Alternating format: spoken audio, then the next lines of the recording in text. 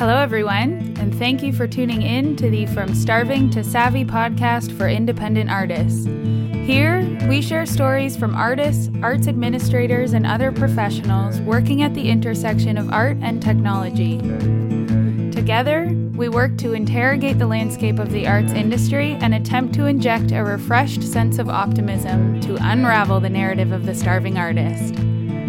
From Starving to Savvy is funded and produced by Last Draft Incorporated, a story company that specializes in online branding and expression for artists, entrepreneurs, and professionals with personality.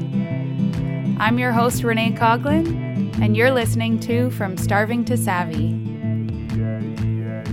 Hello, everyone. Thank you so much for tuning in again.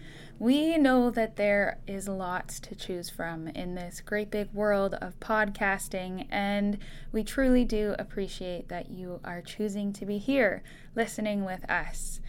Today is episode 7, and our guest is someone who I've had the pleasure of meeting on a few different occasions, and every time she leaves me feeling energized, optimistic, and just generally better than I was before seeing her. Today we're chatting with Saidette. Saidette is well known for her role as a children's entertainer, speaker, author, and youth mental health advocate. She has presented to more than 500,000 children across Canada, and since partnering with Rogers TV to launch the Saidette Show on YouTube, she's greatly expanded her reach. The Saidette Show is the first youth talk show focused on empowering the new generation through educational and engaging content. Her online show has an international audience with more than 3 million views to date across North America, Europe, and India. In short, Saidette helps not only children but all of us to take a look at our humanity. She asks us to embrace ourselves with love and compassion even in times of hardship, so that we can learn to better support our communities as a whole. She does this in one of the most powerful ways that I can think of, through music and dance. Her show's motto is "One person can make a difference. Together we can change the world." So here we are with Saidette. Thanks for doing this. Thanks for being here and making the time. Thanks for having me. Oh, it's our pleasure. I'm always a big fan of you, so you know. Oh, likewise. The feeling is mutual. Yeah. Cool. Well, let's jump right into it. I'm wondering if you can just kind of start us off by telling a little bit about who you are and how you have come to be this person sitting in front of me today, this version of Saidette. Yes. Okay. Well, hello, and it's a journey. Yes. So the person you see in front of you today is not who I was even a few years ago, right? Yeah. Evolving, right? So I'm a children's entertainer. I grew up in Minneapolis, Minnesota, raised by incredible people. My mother is from Mississippi. My dad's from Nigeria. So I have the richness of both African American and Nigerian culture. I really love that. My inspiration for what I do is from my mother. So I think I have like my mom's creativity and my dad's personality as far as loving everybody, and everything's always like, you know, great. Like, nice. I don't see the bad in anyone. I just see the good, right? So, but my mother is like, she sees like the problems and she's like, we got to deal with this. But her creativity and her love for young people just really inspired me to take this journey as well. So when I was in the States, I did a lot of work with youth groups, because I started off pretty much like a youth pastor, working in churches.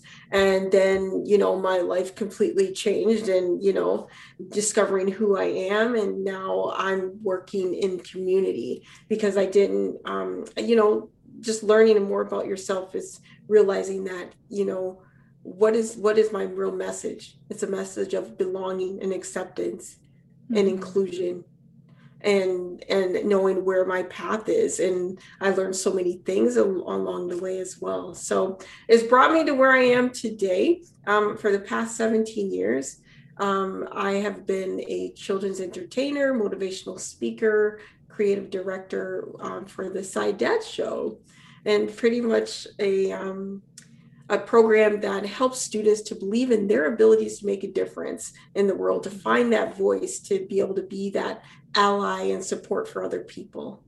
So my long spiel about how I got here. I'm actually so impressed with how well you wrapped that all up. It was very succinct considering everything that I read about you. um, so I remember the first time we met, we were at some sort of like round table Yes. artist thing where there was one artistic director in the middle and all of us had to kind of It's like, like speed dating.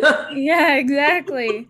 And it's so funny because I actually didn't know that you were a youth pastor until I started to read more about you, Yeah, because we've only really met like a couple of times in person, right? that's right. And but I remember when we met at this thing, you were giving your spiel, like you were sharing your turn to speed date or whatever. Yeah, And I remember thinking, because a few days before that, I had had a conversation with my grandma, who was like a very active member of her church. My grandfather was a yeah. pastor.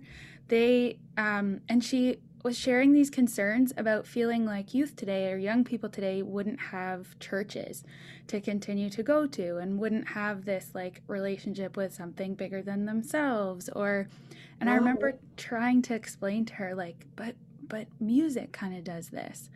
And so when I met you and you were telling about what you do and like your work with children and encouraging this relationship with each other and seeing one another and themselves in this positive way, I was like, that's the church. Like, my grandma needs to be here to be reassured by Yes. work. I So love then, that. yeah. And Yeah. so when I was reading, I was like, so what do you see as the difference between your work as a youth pastor and what you're doing now with children? Well, I feel that when someone is passionate about giving a positive message, you also have to consider that if you're saying you accept everyone, you have to have that message Hmm. as well. And it can't be, I'm only accepting you based on my rules or the regulations in a particular teaching or book or things like that. And I know everyone's different and every religion is different, of course, Hmm. but we have to remember like the why behind it, Hmm. right? And so for me it was my why do I have these lessons in church? Because I believe that everyone should have that sense of belonging. And can I bring that out of my religion and actually bring it to a message for everyone? And I guess that was my own journey. Like Hmm. I came out as an adult and it was a shock to my family and my friends, and just learning like I still hold true to my morals and within what I was taught in my religion. Hmm. But I've learned so much, and if we keep that open mind, we can hold on to what we value as far as our morals and teachings of our own religions, but we can also be accepting of others and not judge them based on how we believe. And Hmm. so that's kind of where I am with why I work with young people in communities and in schools, where it's like I'm not giving you a message where you're going to go, oh, so you're a Christian or you're this type of religion or belief, so I'm not going to listen to you anymore. Right. It's like I'm talking to you about we all need to believe in each other. We need to support each other, and that's a world. That's a teaching of the that should be around the world, and Yeah. it is part of most religions are really about like loving, caring, and giving. Hmm. And, Hmm. and so that's what I'm about as well. So I say I'm not religious. I just have relationship with the universe. So Love that. yeah. Love that. And Yeah. how do the children that you work with take up what you offer and think with those ideas? Well, I feel it's I'm someone once told me that every person is in your life for a reason, a season, or a lifetime. Hmm. And so I've kind of embraced that. And when I visit a school, well, now virtually, Yeah. I'm there for a reason. And I may be starting a conversation of like empowerment or confidence, inclusion, diversity, but I'm not the only voice. And so and my mission is joy, happiness, right? So I already know that's why I'm there. Are they going to feel like they have some deep healing with my work? Maybe not. But I'm there to lift their spirits. Yeah. And when you feel good about yourself and you're feeling good, even in that moment, someone else can come in and say, let's get to the deeper roots of things, of why you feel the way you feel, or why you're struggling in a particular area. Because if we don't have that time to go, oh, life can be good, we're not going to be able to absorb the teachings that we really need. And so I feel like that's my mission. When I go into school, the kids are going to feel good. They're going to be happy. They're going to feel like, I don't know why I want to smile, but this lady keeps smiling at me. and so I can't help it. And I have like that. They'll walk, like before COVID, they just walk in the gym like this. Really? And then because it's a podcast, I have to describe that you're like arms crossed, they're just face. Yeah, I kind of forgot about this. Sorry. I'm like, that's okay. I'll just feel my vibe right. So, they walk into the gym and they're folding their arms and they're just, like just another assembly. Yeah. Talk to us, right? And then they hear the music, and then I'm just that high energy bouncing person all over the place. Yeah. And it's like, oh, this is going to be good. And I'm just here to let you know that you can make a difference in the world. And here are the things that you can do. And let's address bullying. Let's address racism. Let's address these things. But we're going to give you practical ways to make a difference. And so I feel like that really helps. And now doing this virtually, I say I have the audience in my head. Okay. So I've had so much experience with this. So we do pre-recorded workshops and presentations for schools because it's so problematic trying to, as you know, perform live with people, and they're like, I keep cutting out, I don't get it. So now we do pre-recorded performances for schools, and I talk to them as if it's live. I can hear you from my studio. So I give those pauses where they can engage with them, right? And so I'm finding even now we're receiving so many positive messages from educators about how just having me in their classroom is bringing that joy and that happiness to these students, even though I'm not able to physically be there to look in their eyes. And so I just think that's wonderful. Yeah, especially right now when there's so much disconnection and I think heaviness for a lot of people too. Yep. It's so nice that you can just be like that injection of excitement and happiness.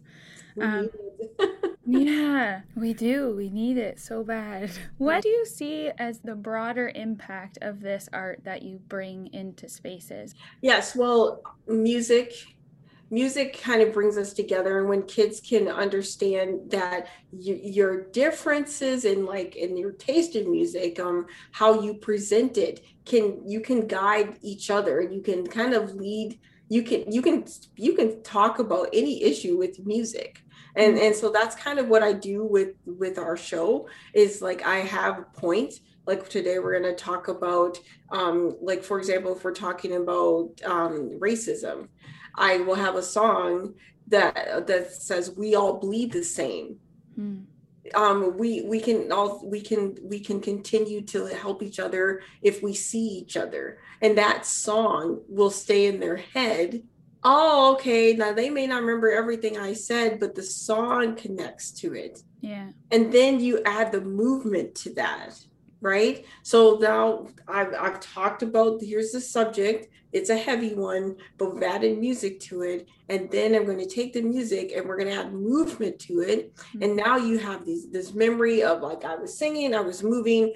And now what can I do with this? So all of this, all that music and movement and hyperness and happiness is helping them to remember when they sit down in their seat and someone is being bullied next to them.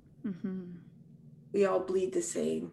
We are moving together. Hey, that's not okay. Like, why are you talking to that person like that? You need to stop that. Like, I don't like the way this feels. So now they've connected all of the arts with the message, right? And so that's what I feel like the long-term effects of my show are the memories that they are able to take with them and place in their everyday lives.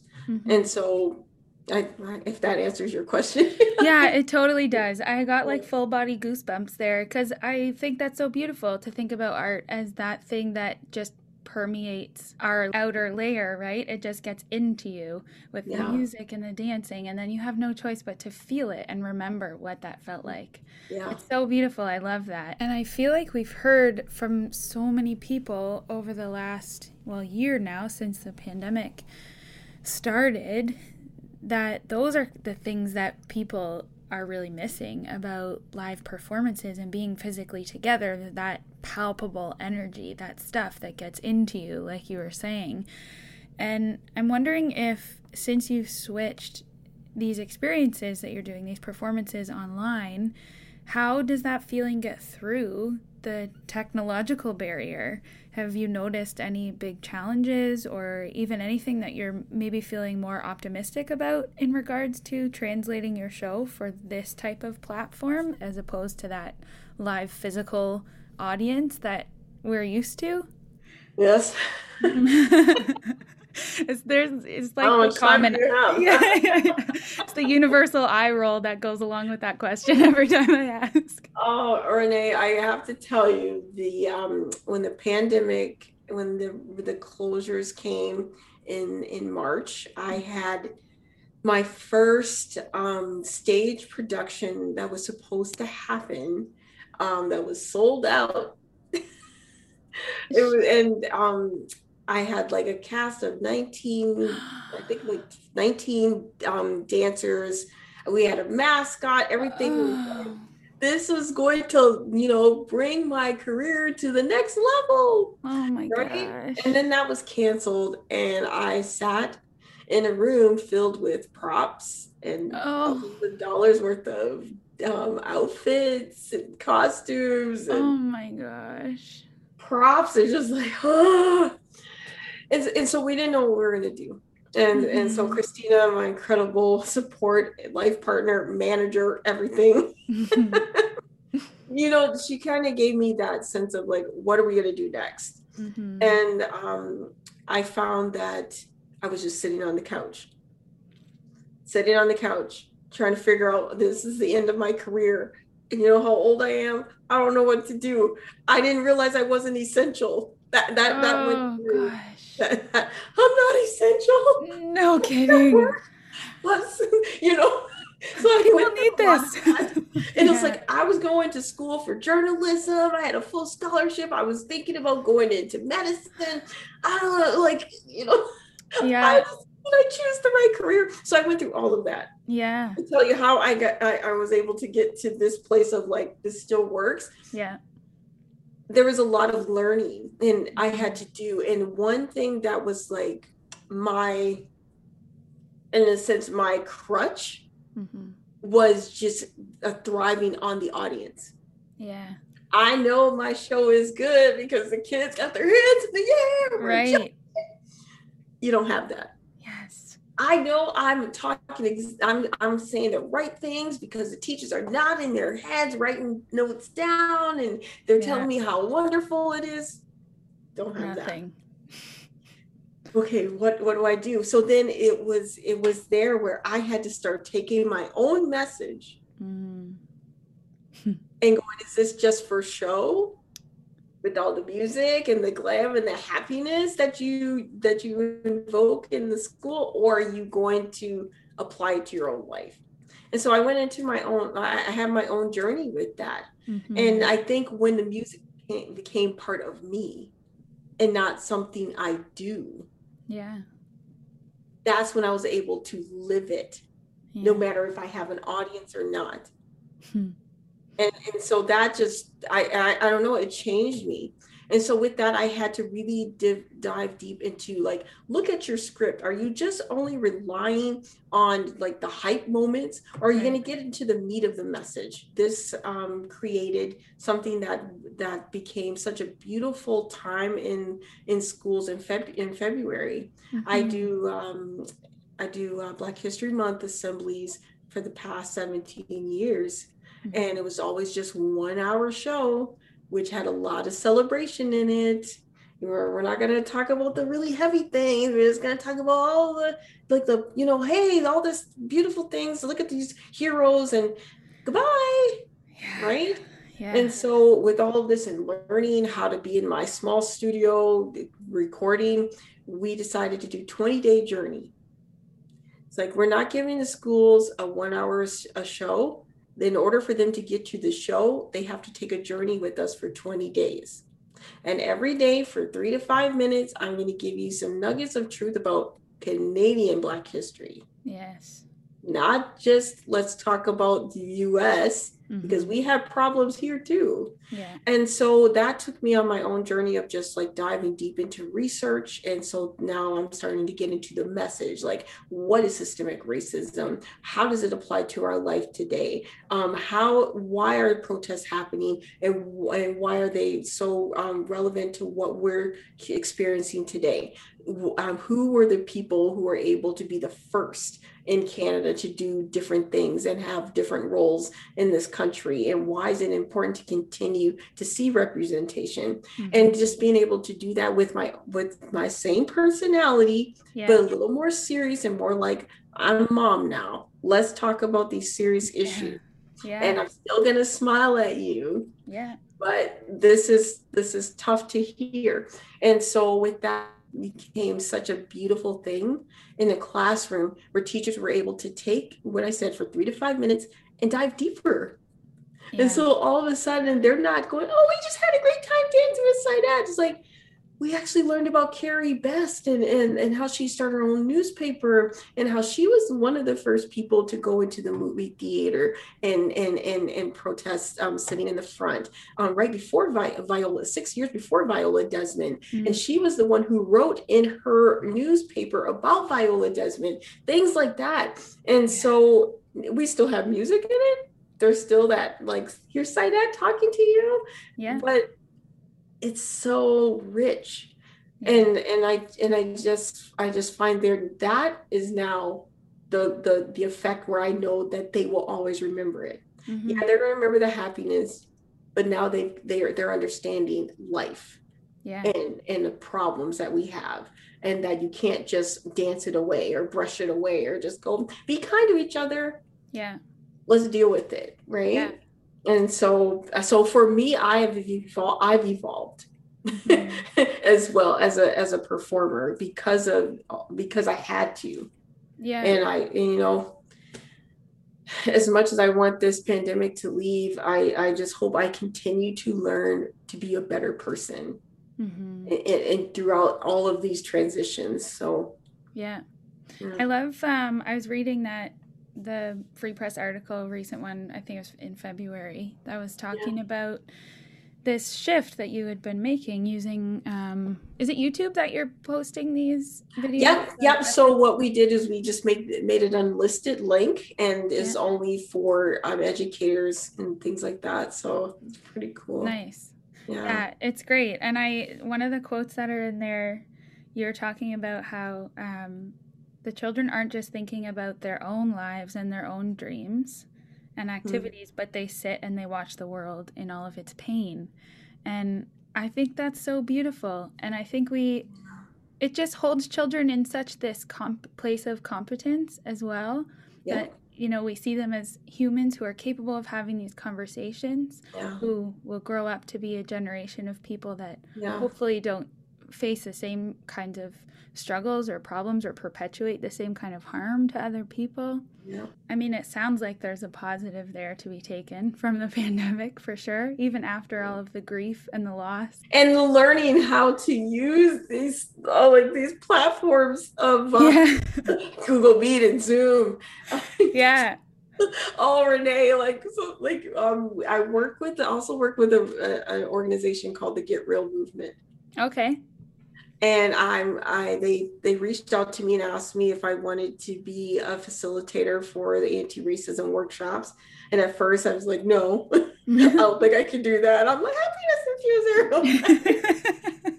And so just the more talking through it, it was like, okay, this is so needed. I'm so honored to be able to be part of it. Yeah. But learning how to navigate this type of presentation just with technology. So I have to share the screen. Do you know how old I am? I'm 48 years old. I don't know how to do this. Let's share my screen. And now you're going to take this tab, you're going to maneuver here, and you're going to go to this survey, and you're going to look at this. Like, oh my gosh. And how are you doing now? How long into it are you now? I'm not going to say I'm a pro, but I'm pretty good. We're good. This is good. I love it. We're like teaching ourselves to do things we never thought we would have had to do in so many ways. It's like, I'm an artist. I don't do these things. Like, yeah, you do. Yeah. Do you see any of the changes and like these new technological platforms that you've kind of learned or brought into your work? Do you see them sticking around once you can go back to, yeah? Yeah, and I think even for so many different businesses, it's going to be a way of life. Mm. I mean, with schools, until everyone is vaccinated, things are going to be different when it comes to having guest speakers in. Yeah. So I realize that. So I have to continue to educate myself and learn new ways of doing things. And, like people will they'll be forgiving like this first year, of course, like, oh, everybody's learning, your video, it wasn't as great as you could have been, but we're all learning. But now it's like, oh, you have to step up again, right? And true. I can't go, oh, I had such success, this year, do the same thing. No.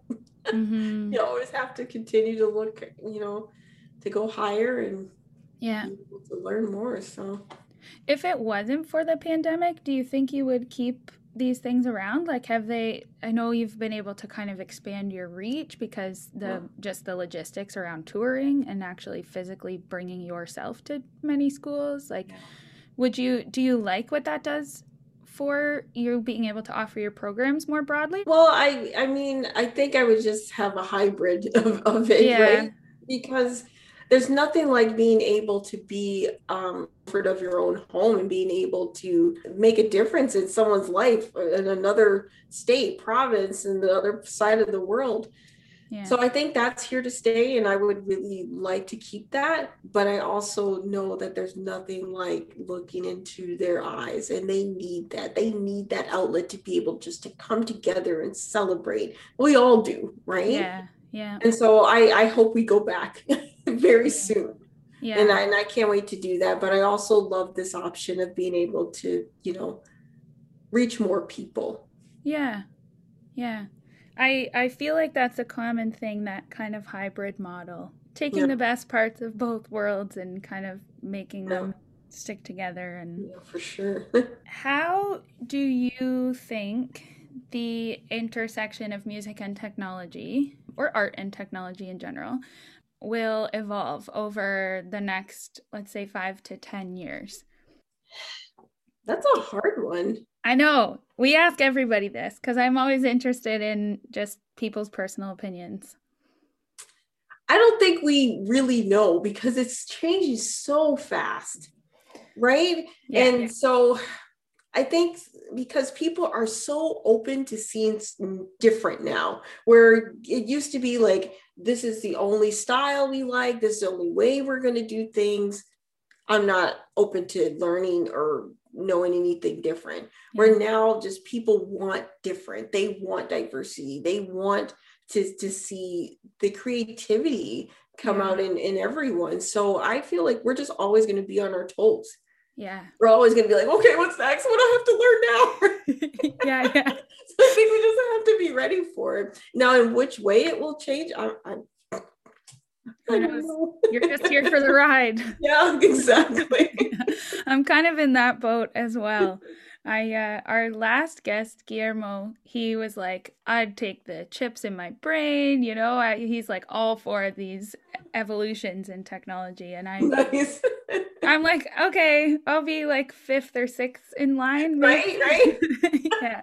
I want to make sure it doesn't hurt anybody first. And then I might try it. So I feel like you have this really beautiful way of uplifting people, just sharing joy and energy, even around things like pain and loss and grief. And I know for a lot of people, and it's definitely not restricted to the arts community, but I know that the arts community, and especially live music, is really suffering right now because of the pandemic. And I'm wondering if, I guess, as a person who has been able to, experience that loss and also pivot and reinvent and reshape what you're doing, I'm wondering if we could leave with a couple pieces of advice to help other people who might be still stuck in that grief phase. Yes. Just want to let you know that I've been there, and I still have moments when that uncertainty hits me, and you think, oh my goodness, am I going to be able to survive this? But I do want you to know that you are creative and you have ideas in your head right now that you probably think, oh, that's not going to work. Don't doubt yourself. Mm-hmm. Start writing it down even. I'll just give you one quick example. 6 months before the first lockdown, I talked to Christina and I said, honey, I have this idea. I think that we should start streaming our show to other schools in different provinces, and we can just schedule them to be part of like a particular day. And I think that would be really cool. And we were both like, I don't know how that's going to happen, but I don't know.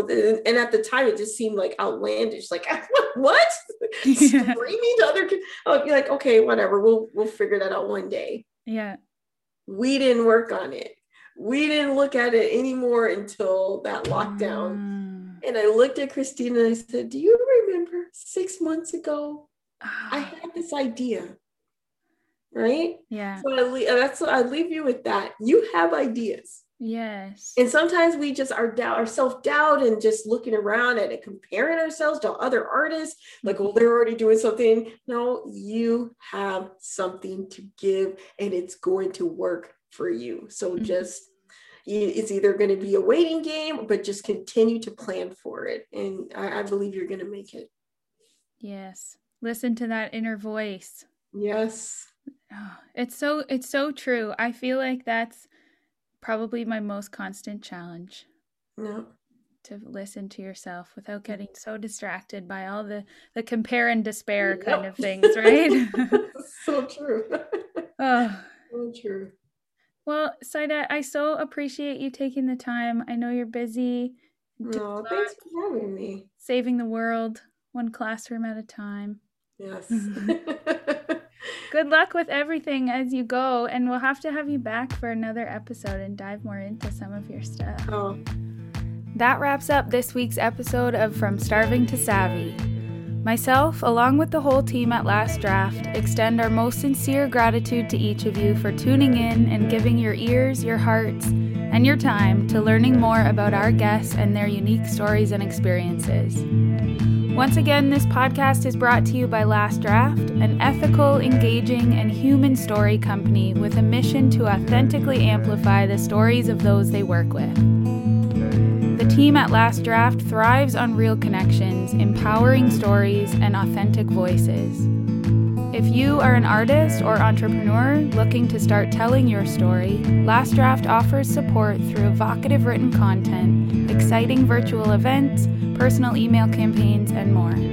To get in touch with a team member at Last Draft, please visit www.lastdraft.ca. Again, we extend our deepest thanks to each of you for tuning in and hope you'll be back for future episodes.